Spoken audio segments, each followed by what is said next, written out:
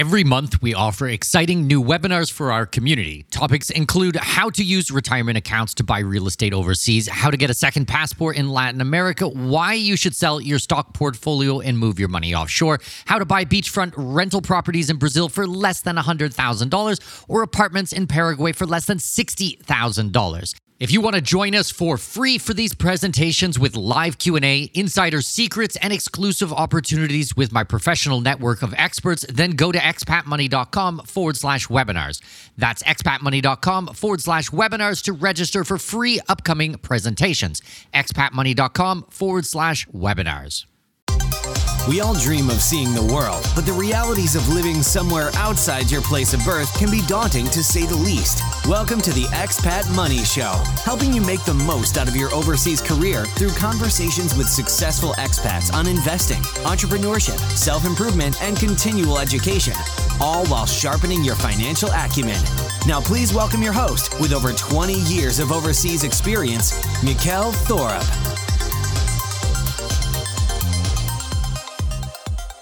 Hey everyone, Mikkel here. Okay, before we get into today's episode, I want to get some feedback from you, the listener.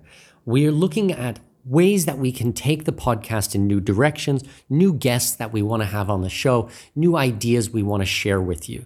So we have a lot of threads going for this at Expat Money Forum, our private Facebook group. If you go to expatmoneyforum.com, you can join the conversation. I want to hear feedback from you guys. What topics have we not covered that you want to hear more of? Do you want to hear more stories from successful expats who have moved offshore? Do you want to hear more business-related stuff, more finance-related stuff? Are you more interested in immigration and visas and passports? Is it the investments or real estate? I want to know what you are interested in. This show is not about me. It is about you guys. It is about all of my amazing listeners and trying to help inspire you and get you the best up-to-date knowledge every single Wednesday when I publish this show. So join the conversation at Expat Money Forum. Let me know what you think, what you want to hear more about, how I can best serve you. It's really important to me to make this show the absolute best in our space.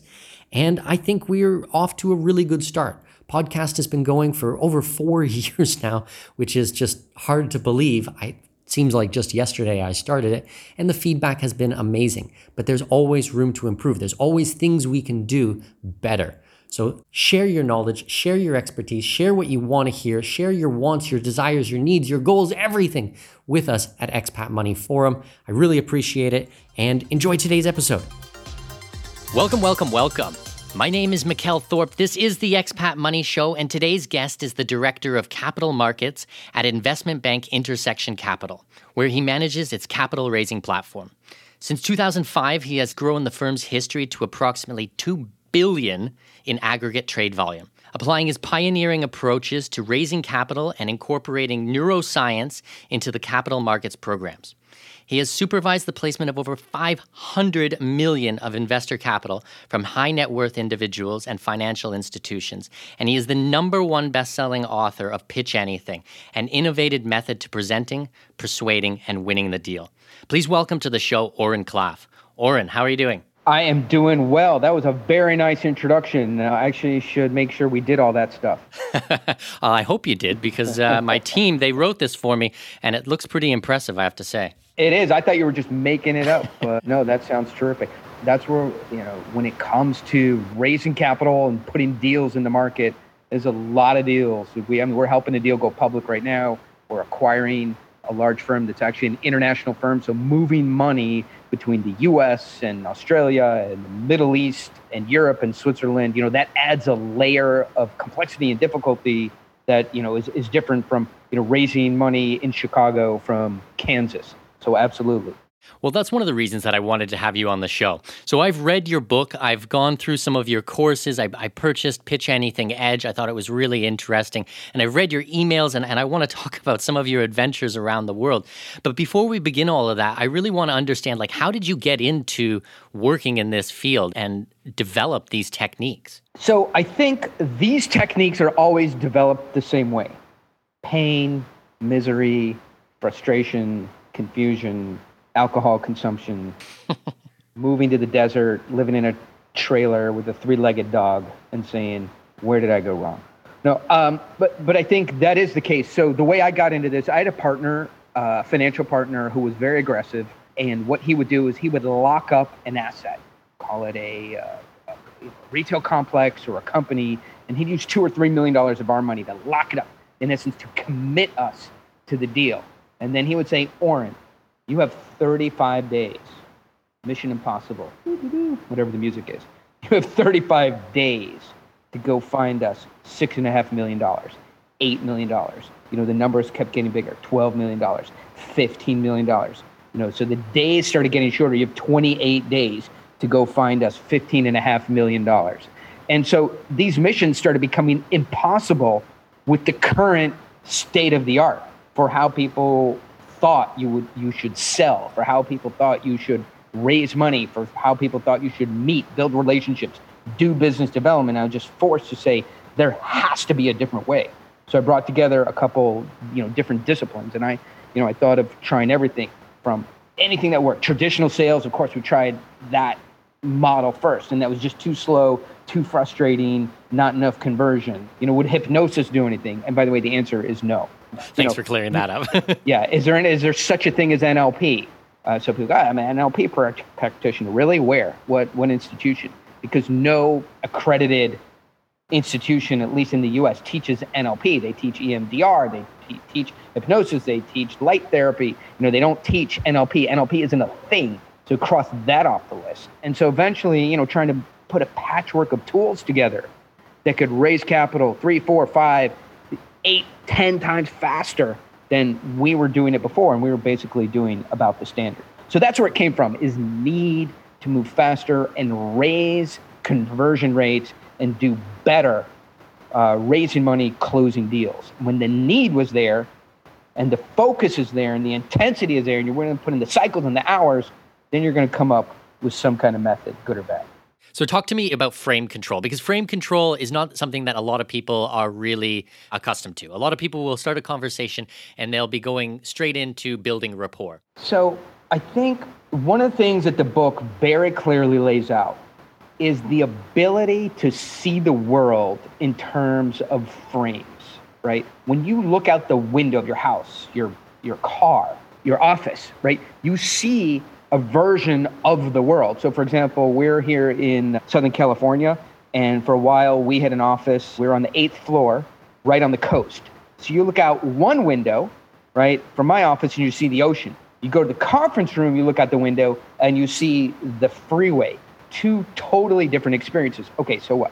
Well, when you get into an interaction, right, people are seeing a deal, they're seeing you, you're seeing your company, you're seeing the ROI, IRR, the structure of the deal through a certain window or lens, right? And if you don't control that perspective, that lens, they're going to see whatever comes to mind, whatever is based on their psychology, their emotions, their past experiences, their feeling of the moment, the competition, other deals, or what they had for breakfast. So if you don't create that frame or that window for them to look at you and the deal, they're going to see, in all likelihood, something very different than what you hope they would see.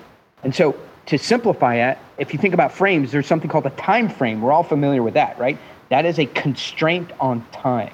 And that's one of the first things that I figured out, is we might be spending an hour or 2 hours going to the meeting, or a day flying to the meeting, and then 2 hours in the meeting. If you just look at the raw amount of time. So is there a way to constrain time that makes the deal more likely to happen, that requires less time and less energy, and lets you reach out to more people? And for sure. So the time frame was one of the first elements of frame control that I figured out. And so in my perspective and in my experience, and I've trained easily 80,000 people that pitch anything, sold 1 million copies. If you go to Silicon Valley, if you go to Wall Street, they pitch on this method, my method, the Oren Klaff pitch anything method, which is the pitch is 20 minutes long. The span of human, why 20 minutes? Why not 18? Why not 25? What's this arbitrary number? The span of human attention is 20 minutes long. If you look at Chris Rock, if you look at Jerry Seinfeld, if you look at Dave Chappelle, if you look at the greatest comedians, right? To them, a set is about 20 minutes. They're going to do an hour-long, they can't, the greatest actors and comedians on earth can't hold somebody's attention 30, 40, 50, 60 minutes. People start to snooze. It gets not funny, right? So if the greatest entertainers think in terms of 18 minutes, 20 minutes, TED Talks, right? That kind of thing.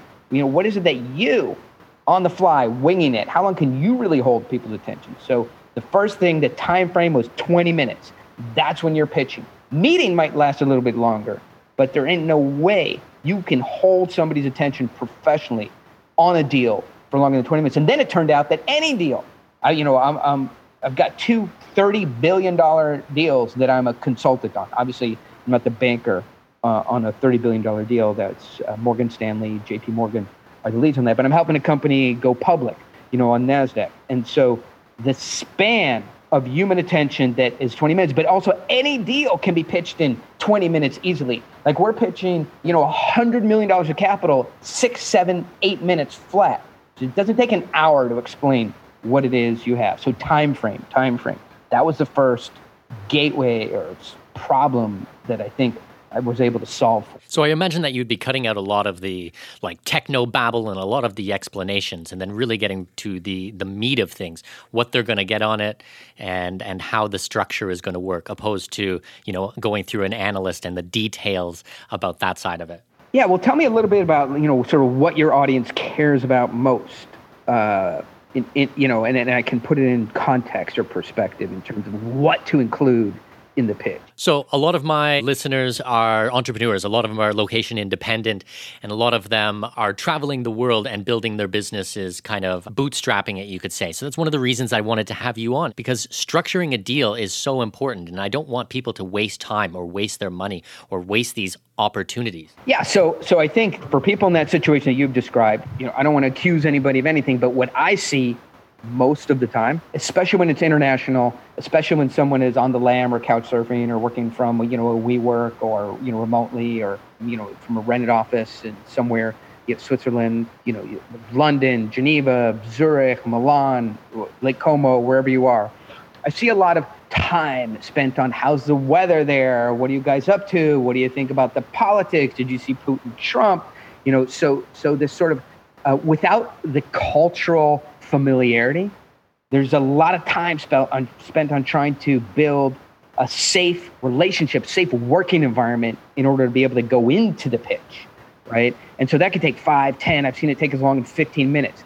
By the time most people have agreed that the weather is good, that there's good internet, that the politics are, interesting to watch, that the time zone, works for everybody. I've already pitched the entire deal and I'm working on going to a conversion and a close, right? So to your point, the job of doing a pitch is to strip out the things that are unnecessary and include the things that are necessary in the order that the investor or buyer wants those things, right? And no buyer has on his agenda of things we want to learn in this meeting, what the fucking weather is in Milan today, right? So I'm not saying that nobody should spend time on, World Cup or rapport or weather or anything like that, but I think those things we want to move through very quickly. And when you find yourself doing that, nobody's going to do a deal because you know about World Cup soccer. They're going to do a deal with you because, you have a beautiful view over Lake Como from your workspace. They're going to do a deal with you because you offer value, they trust you, they believe you can deliver on the things that you say, they want and need what you have, and the numbers that you have match the assumptions that they believe work in today's world. That's why they do a deal with you, right? So minimum amount of time trying to get rapport. Rapport works for you, the seller. It does nothing for the buyer. And maybe that's the thing to remember. So the first thing is to sort of get rid of rapport. And so what do you replace it with? My sense of it is you replace it with raising your status to that of a peer with your buyer. Most of the time, if we're coming into a deal and going to pitch or ask for money or trying to do business development or get a relationship done, we view the buyer as more important than us because after all, they can give us the money, they can give us the contract, they can move us forward. And so we supplicate to them from the low status position and ascribe them the power and the status position. And so something very interesting happens in humans. When you give someone the power, the status, a higher status than you, a higher place in the pecking order, in the dominance hierarchy, in the social order, whatever you want to call it, something happens physiologically and psychologically when you give someone power, right? And that is that they narrow their vision, right? What they can focus on slims down. They only see things from the power position in a very surface or cursory level, and they exhibit risk-taking behaviors. So they're more likely to end a meeting early, or look at their phone, or do something else while you're talking. Things that would get you in trouble, socially, politically, and from business sense. If you were in a meeting with a superior, they do with impudence when you give them power. Again, search on eBay for Jeeps, look at their phone, text their girlfriend, eat a sandwich, take a phone call, take an interruption, whatever it is. So when you give someone power over you and you give them the high status position, cause a lot of problem for pitching. They can't focus for very long. They, again, risk-taking behaviors. They have a very narrowed plane of vision. They see you in a very cursory level. And so those are all problems you create for yourself when you supplicate, seek rapport, and try and chase someone around to like what it is you have.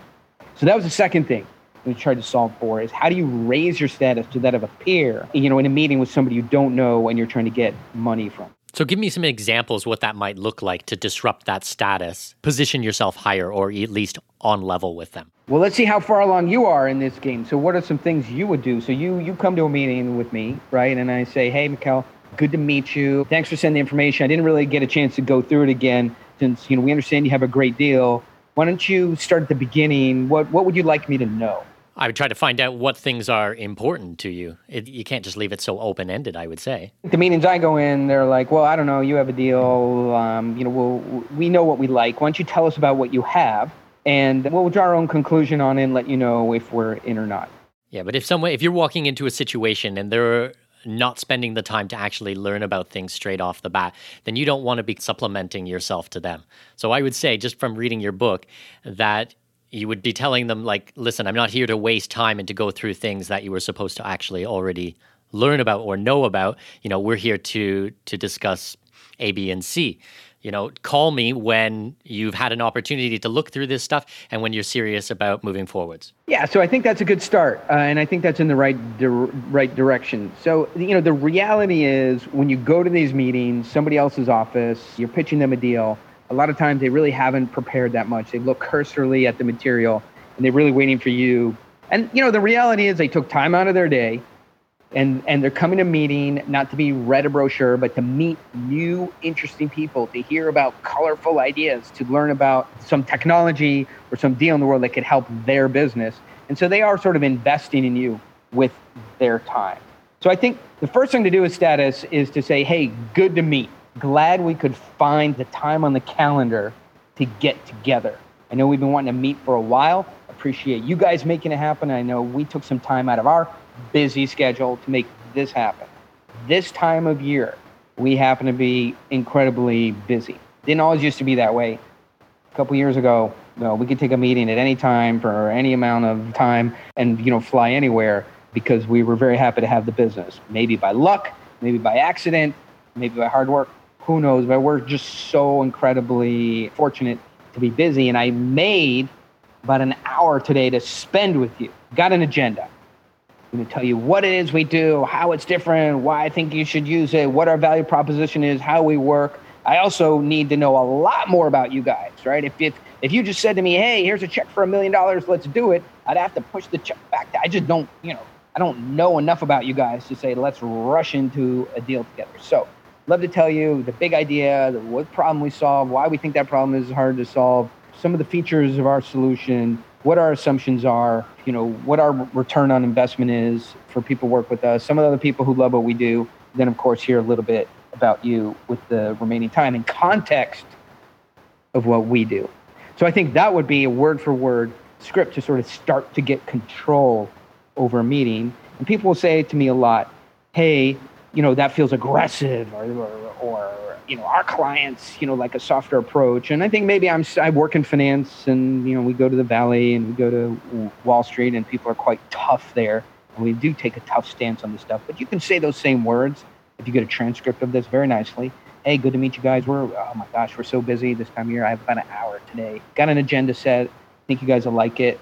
Take you through what we do, the big idea, what's changing in the world today, why we think that change is important, and how you can fit in it with us, without us, something. If our circles overlap, at the end of some time together, we'll figure out how to go forward. If not, be super great to add another name to the Rolodex, and it will be hail fellow, well met. Anybody can say that. Woman, man, child, space alien, swimmer from the lost city of Atlantis. Anybody can say that. So that is something you can do to start to get status alignment. Well, it's interesting because the first thing that often comes out of people's mouth is, thank you for taking the time to see me. And I think straight off the bat, you've put yourself in such a low position. But what you've just explained to us, you're not falling into that beta trap at all. Yeah, I think that's a good term. And we go through that in the book, sort of the difference between alpha and beta. Everybody knows what an alpha is, the wolves.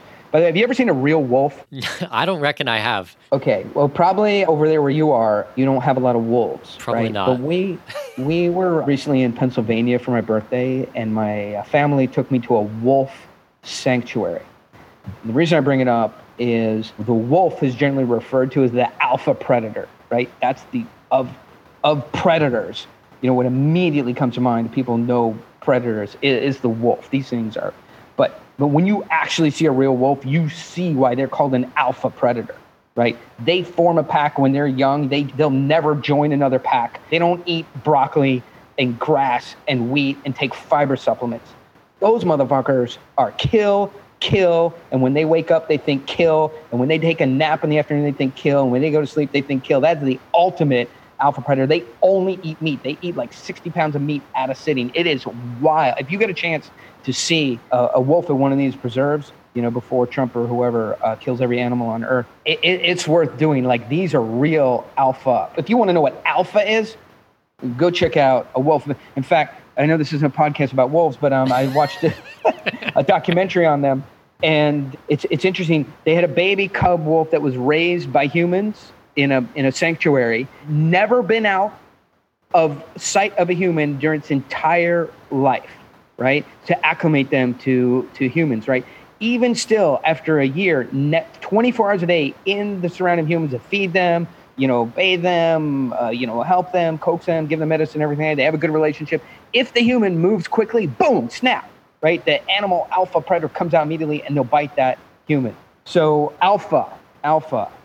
And there's also beta, right? And so beta is really what we are. We create the alpha in the meetings that we go to, in the people that we meet with, on phone calls, right? And the first step, you go, well, how do I turn the other guy into a wolf? How do I turn the other guy into an alpha?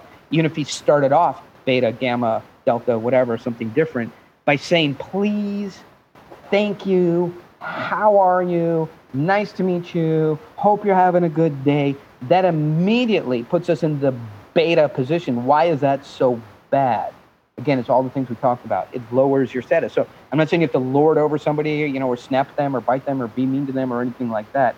But the beta position, sitting in a conference room, getting handed a 5-year-old Sports Illustrated, being told that the meeting, will start when John gets off another conference call. If you travel to some office, or more likely, today, if you're expats, sitting on a conference line where all their people haven't come in. Worse, the lead from their side is dialing in from a car, right? And there's all that car noise, and there's not a clear line. And so putting up with all that stuff puts you in the beta position. It's very hard to control a deal, get it closed from the beta position. So what are all the things that can go wrong, right? They can come to a call late. They can, so there's nothing worse in my mind, sitting on a conference call for 7, 8, 9 minutes, right, with your 2 or 3 team members, and then they call in and they know you've been sitting there for 10 minutes waiting for them. That puts you in the beta position, right?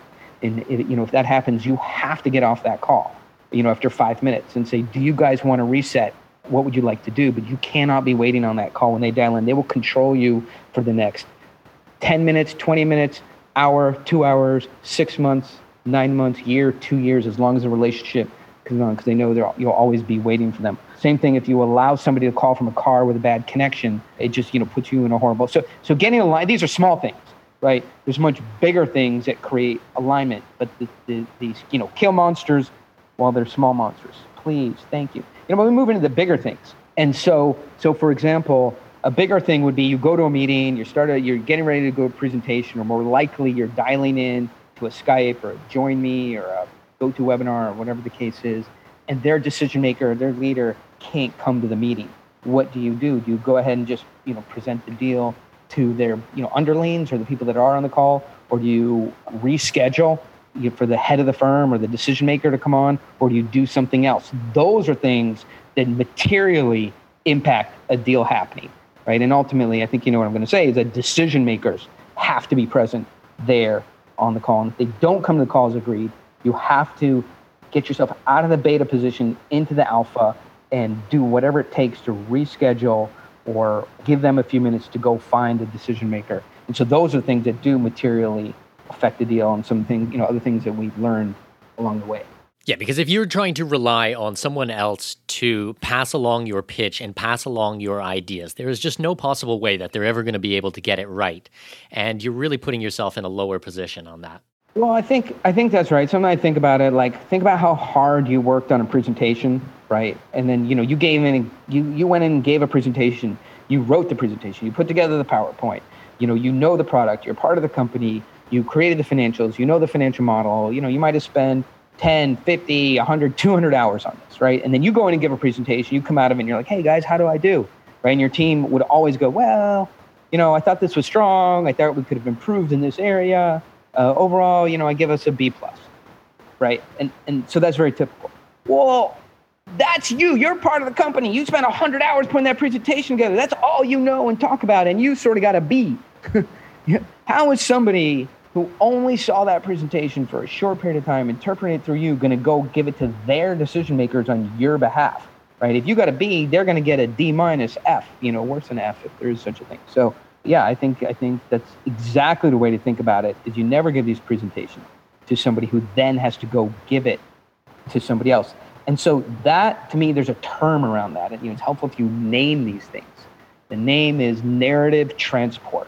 I try to think about, does this presentation that I'm giving have narrative transport? Can somebody listen to it, pick it up, turn it around, and go give it to somebody else in fairly good order? So that's another thing that was very helpful to raising money is does the presentation we have fit in an existing schema that somebody who's only heard it once can turn around and also give it to other people? And so, the next thing is these presentations have to be novel. If somebody believes that they've seen this presentation before, they're familiar with it, there's other deals like it, they know, what the next slides are going to be, or it just feels too familiar for them. It's hard for them to pay attention to it, certainly. And so having a presentation that is novel and keeps someone's attention high and keeps them engaged, I think, is a huge driver of conversion, right? So then the big question is, how do you make something novel, but also keep it in a schema that somebody can remember it and tell somebody else about it? And to me, that's the magic sweet spot, is when you've got a presentation that's going to work and convert people. When it's novel enough to pay attention to, but familiar enough that somebody can recognize its merit, its value, and go pitch it to other people internally. So what would something like that look like? Oh, probably just one of every 254 presentations I've made in the last couple of years. So I think the schema, is pretty basic, right? One is things are changing dramatically. People who get the change right will survive in the new world order, be able to succeed. And people who mess up the change, don't adapt to it, are going to suffer. That's the winter is coming, right? And so then following that, look, there's a real problem that people, you, the buyer, you, the investor, the users of our company, the users of our service, whatever it is, there's a problem that they face, and it's a real pain. And it's, the problem is robust and it's determined, and it hasn't been easy to solve, right? But we spend our money, our time, our energy, our inventiveness, and we solve this problem better than anybody else, right? It turned out just to be a difficult problem, very hard to solve, but we solved the problem. And here's our solution. Look, other people do it. We're going to be a $20 million firm. It's a $500 million market, right? So there's other people that obviously provide value in our market. But as things continue to change, the other solutions are going to fade from glory, and ours is going to rise to prominence as it is. We're growing 100% year over year. If you continue to track this growth and the market grows a little bit, we'll be 5, 10, 15% of the market in 2 to 3 years because of this dramatic change that we're in. So then the problem, the solution. Other people have a solution, but we think we've solved it the best to accommodate for the way things are changing.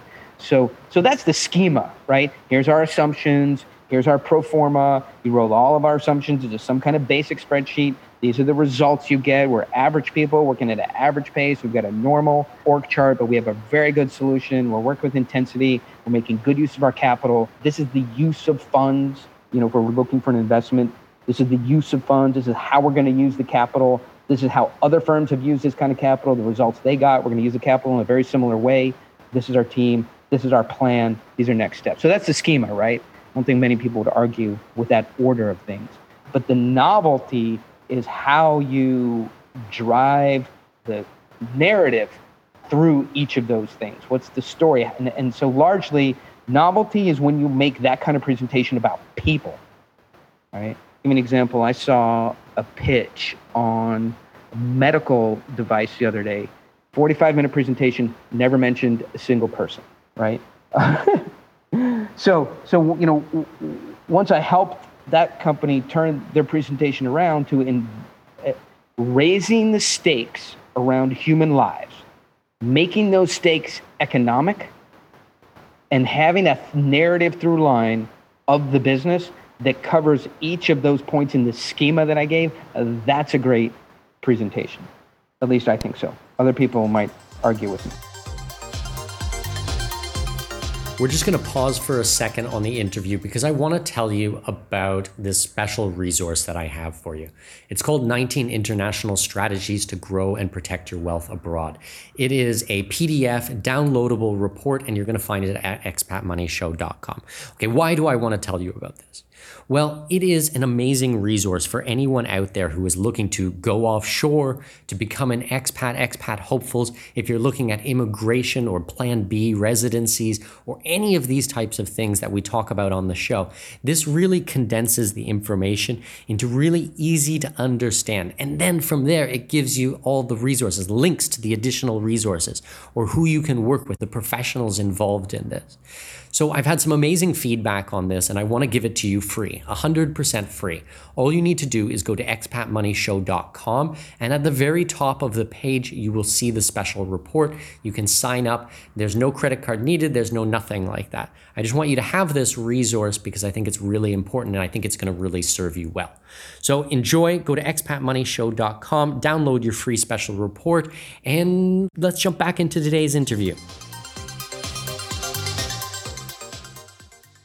I'm just listening to you talk, and things do make sense, but it is so contrarian to the way that a lot of people initially want to pitch or present things or walk into a business meeting. Yeah, so I think, why is it contrarian? Because we use our instincts, right? And so maybe you would find, in the book, and certainly here, I have 3 major takeaways. If you want to simplify all of this, turn this into something potentially actionable. People want what they can't have. People chase that which moves away from them, and people only value that which they pay for.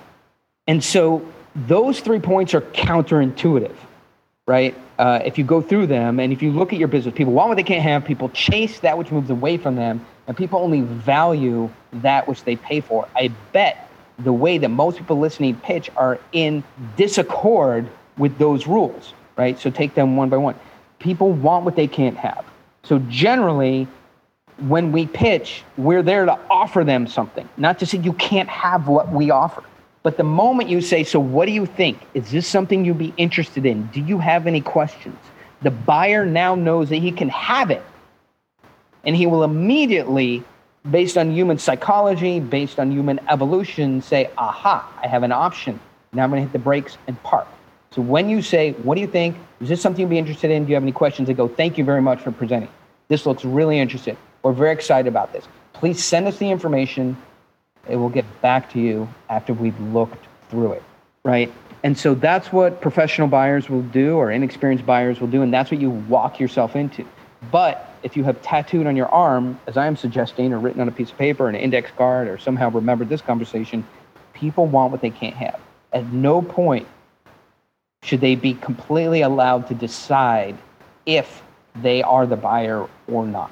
And there's lots and lots of tools. I don't think we have time here to get into it, right? But I will say, at the end of my presentation, so that's what we have, right? But again, we don't know enough about you in order to say we would take you on as a client.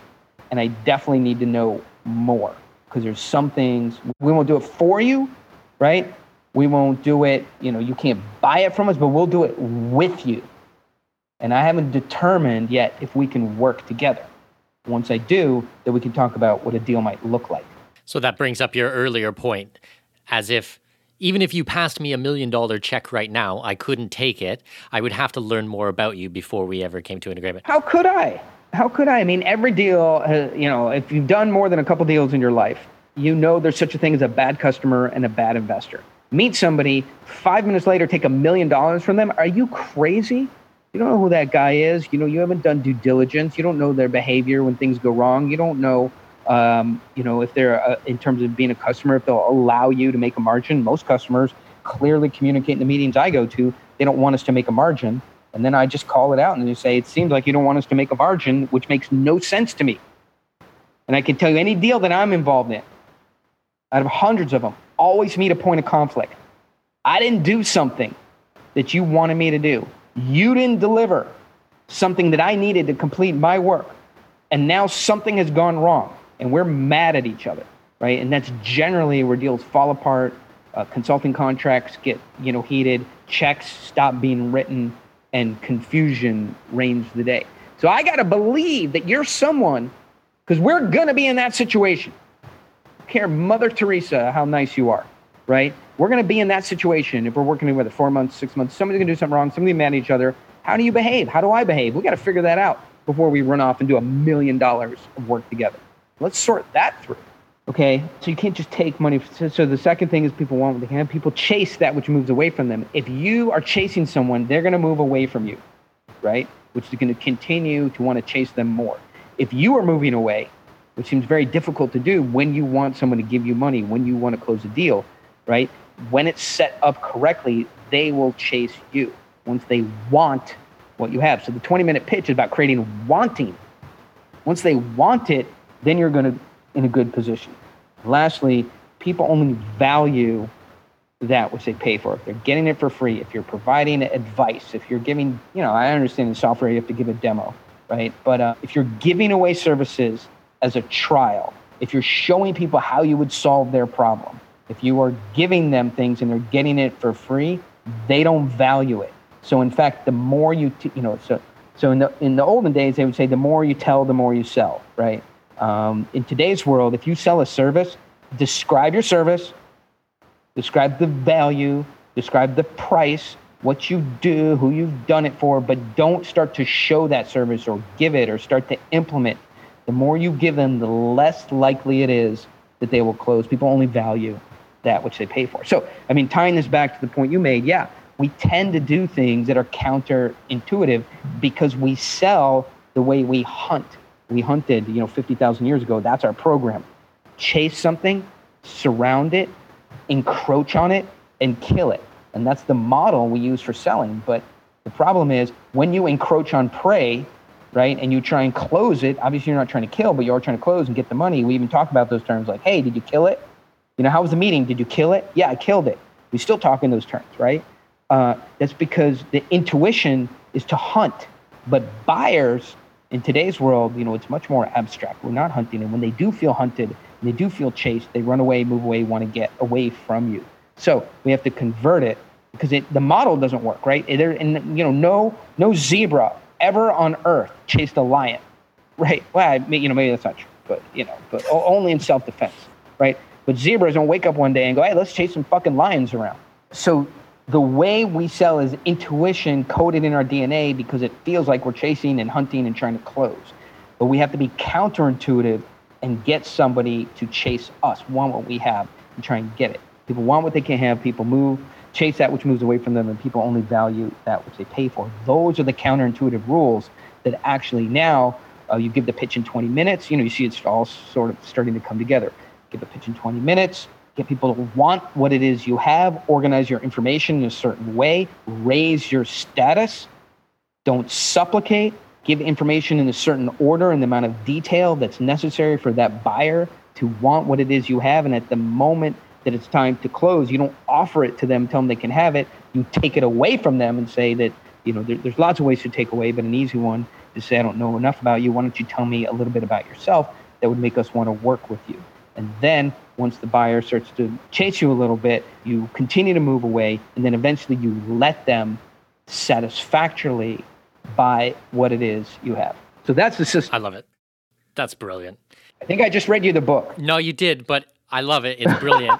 What I want to hear from you is some of the stories, because your stories, some of them are really hilarious, and they really exemplify a lot of these points. So I remember reading one time about showing up in Moscow with a Russian billionaire, and one minute he speaks English, and the next minute he needs to use his translator.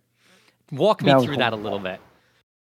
I will, but I may have a medical flashback, like a Vietnam flashback, and just start to have an epileptic fit and hit the pavement and have to be rushed off to the hospital. And that'll be on you. I'm sending you that bill if that happens. Yeah, so we had a deal with a quasi-oligarch or full oligarch. I can't use his name because obviously I'll be poisoned like 9 minutes afterwards. And we were staying at the Hotel Ukraina. It's an incredible hotel. Took a crazy ride with an armed security guard to an office building in Moscow, went up the office building, went to the top floor through security elevator after security elevator, went through inner sanctum after inner sanctum, finally met with this big boss Russian guy who's investing in our deal. And we had talked to them many times, paper had gone back and forth. This was the big meeting, really doing the final pitch. And all of a sudden, he doesn't speak English.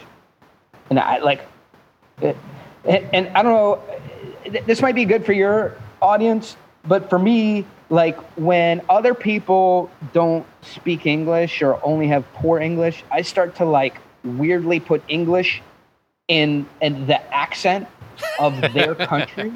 You do that hey, so where's the bathroom at? Do you know when we have a lunch? Right? If I'm in Italy, I don't speak Italian, right? Or, so do you do that, by the way? I don't think I am guilty of that one, but that was a phenomenal Italian accent. Let me just go on record for saying that, Oren. Yeah, well, I was just in Florence for a week, so yeah, and so if it's Japanese, if you've ever and by the way, you say you haven't done that, but I bet if I bring some Japanese businessmen over there, you're gonna say, oh, thank you, yes, good to meet you, right? Because you try and do what you can to make it easier for them to understand. It's horrible. Right? And so now I'm doing a horrible Russian accent with English as if that's going to make it better. He's got his translator there, right? And if you've tried to talk to somebody about a deal which has fairly specific economic and technical terms, and they just appear like they're not understanding you at all, it is discombobulating you. It messes up your whole pitch.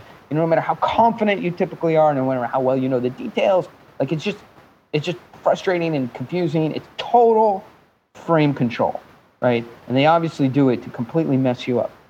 And so the interpreter is there, and he'll talk to him in Russian. I'll say, hey, so the biogenetics based on our software, which is able to count, such and such genomes at such and such rate and store data up in the cloud.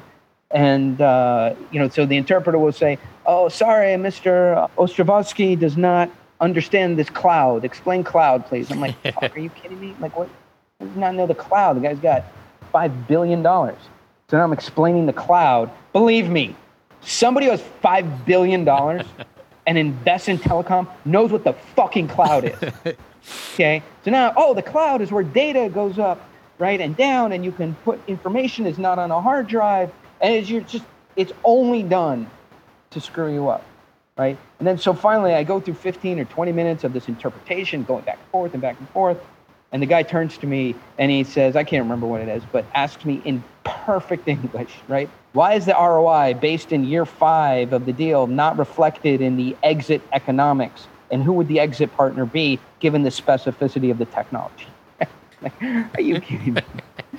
So these are great stories. So that is where you really learn how you are controlled by other people's frame, right? His frame was, I don't understand the things you're saying. You have to explain it very simply and slowly, which gives him time to think, absorb, understand, and destabilize you giving the pitch. And then he jumps in with the point he wants to drive at the moment that's at his favor. That's real frame control. So once you understand how these things work and the sub-communication, the game that is going on below the surface, then your eyes can really open to what's really going on into a meeting. And I bet if I attended a meeting that you were in, you would come out and I would come out and I would have seen a totally different meeting than the one that you thought happened. And once you start to think in those terms, what is really going on in the meeting in terms of value, in terms of control, in terms of who has the control of the deal, who has the power in the deal, then your eyes start to get open. And I think in Pitch Anything, we really did outline where the power and control is in a deal at all times. I think that's hilarious. It reminds me, earlier this year, I was in China with my wife. My wife is from China. And we were shopping for a new house over there. Beautiful 5-bedroom, 6-bedroom house. And we're with the rep. And he's walking us around and showing the place. And he's speaking to my wife in Chinese. And my wife is translating to me. And we spent 40 minutes with this guy. And it goes back and forth, back and forth, back and forth. And we sit down and we start looking at the paperwork and the numbers and everything. And can we make this work? And it's all a house on spec. And it's being built. And about halfway through it, I just turned to him and I'm like, do you speak English? And sure as shit, he speaks perfect English, no problem, but did not divulge that information whatsoever. Yeah, awesome. Took that entire time to speak through my wife, so everything was more complicated, and I was trying to understand, and it was just a nightmare. Yeah, that is exactly, and people do that in order to make you work hard, in order to exhaust you, in order to just make because the more difficult your life is, the easier their life is in a deal, right? Correct. Think about it. If you're pitching perfectly, so I see this, right? So my pitches are good. If you walk in and there's 7 or 8 people in a conference room, right? And I'm giving a great pitch and the analysts and the buyers and the financial officers like nodding their head and going, oh yeah, and oohing and ahhing and like, ooh, and the big reveal, they're like, oh, that's great. And they're cooing to my presentation. The CEO or chairman of the board is like, this is terrible. This meeting is going terrible. Everybody that I rely on to be tough, to ask the questions, to drive value for us to negotiate is eating candy out of the candy bowl, right? And I'll see them rush for it and go, no, right? And try and destabilize the meeting because the meeting is going well for you. There's just a general sense that it's going bad. That's why I get frustrated with this win-win, sort of in business. Yeah, deals need to be fair, but you will never really have true parity in an economic deal. I mean, these aren't commodities we're transacting, right? And even in commodity trading, there's parity. That's why people do it, for arbitrage. So there isn't really, even in commodity trading, where the prices are well understood on the buy side and the sell side, there is still imbalance, right? And arbitrage. So there never really is win-win. Yeah, there's a fair deal, there's value, there's good relationship, but one person gets more, the other person gets less in a deal. That's called margin. And your job is to preserve margin for yourself. And in order to do that, you need some sense of control over a deal. Yes, do fair deals, right? Maybe I'll finish up with this, right? Early in my career, my partner who would buy these assets and tell me to go raise the money, I'd come back and I'd go, let's just call him John, because he doesn't like his real name used. But I'd say, John, I can raise, so let's say we had to raise $5 million. I can raise $6 million, right? And we can lower the yield that we're giving to the investors, and we can take in more money and keep another $1.5 million for ourselves. $1.5 million was a lot to me in those days, right? It's still a lot to me today. But it was a lot to me, and it still is a lot to me. But another $1.5 million for a 30-year-old kid was good. And he would say, listen, It's a fair deal. Let's not get greedy. Let's leave some on the table for everybody. Let's just go forward with it the way it is. So, being in control, having power, understanding the power dynamics, and getting the deal done doesn't mean putting someone at a disadvantage. You still do that to drive a fair deal, right? But what it does do is it preserves time, it gives clarity, and it lets you focus on those people who are really going to close with you. That makes sense. Oren, I wanted to ask you about a $3,500 sandwich. Oh gosh, how about this? I am looking at the clock. That is a 15-minute story. Can we agree to do another one when my new book comes out? And I will start off with the $3,500 sandwich. All right, we can do that. Tell me a little bit about your book before I let you go. Yeah, so the new book is tentatively called The User's Guide to Power. It was called The First 60 Seconds. Maybe it will be called How to Persuade Anyone of Anything and Influence and Stuff. Still working on a title. I like the first title very much. It almost has a Robert Greene feel to it, yeah, but with the Oren Klaff spin on it. The User's Guide to Power. I like that. That's good. Thank you for that feedback. So, and so the new book is a continuation of these ideas, right? We cover something called plain vanilla, squirrel theory, pre-wired ideas, right? So in some sense, like what is some of the wiring in the narrative that is already inside their head that you can hijack and use to shorten the amount of time that it takes you to explain what it is you have, right? Rather than coming in and saying, we have a SaaS software that has an accounting plugin to the IRS database that uses AI and big data and explaining all that. How can we hijack one of the pre-existing historical narratives that's already in somebody's DNA based on 150,000 years of human evolution to tell our idea instead of using so much work with words and concepts. So those are some of the things that the new book is about. Sounds super interesting. I can't wait to get a copy of it myself. Well, cool. You'll get a copy, an advanced copy. We'll spend some more time together. By that time, you'll have 100,000 downloads every day or week or second or whatever it is, because you're doing the Lord's work of, getting information to the people. And I love the concept, expat. Nice one. Thank you so much for your time, Oren. Oh, did I just fall into a beta trap there? Fuck. No, that's okay. I mean, spend an hour together and we can say please and thank you. I appreciate it. No, that's good. So much value there. I really did enjoy our conversation today. If my listeners, they want to reach out to you, if they want to get a copy of the book, where can we send them? Yeah, I mean, the number one thing I would do is go to Amazon or Audible and get the audiobook. I mean, the feedback that I get, I'm like, I listened to it 5 times. I mean, the audiobook is good. I read it myself, and people like that. But Pitch Anything or the Audible Pitch Anything is a great place to start. If you don't have $12, here's what you do. Hang up right now. I don't want to talk to you. Go away. Just go away. If you don't have $12, go to pitchanything.com, and you get a lot of free stuff there anyway. Nice one. Thanks a lot. I will talk to you soon, and we'll set something up for next year when the new book comes out, yeah? Thank you, Mikkel. I appreciate it. Hey everyone, I just want to tell you about a great opportunity.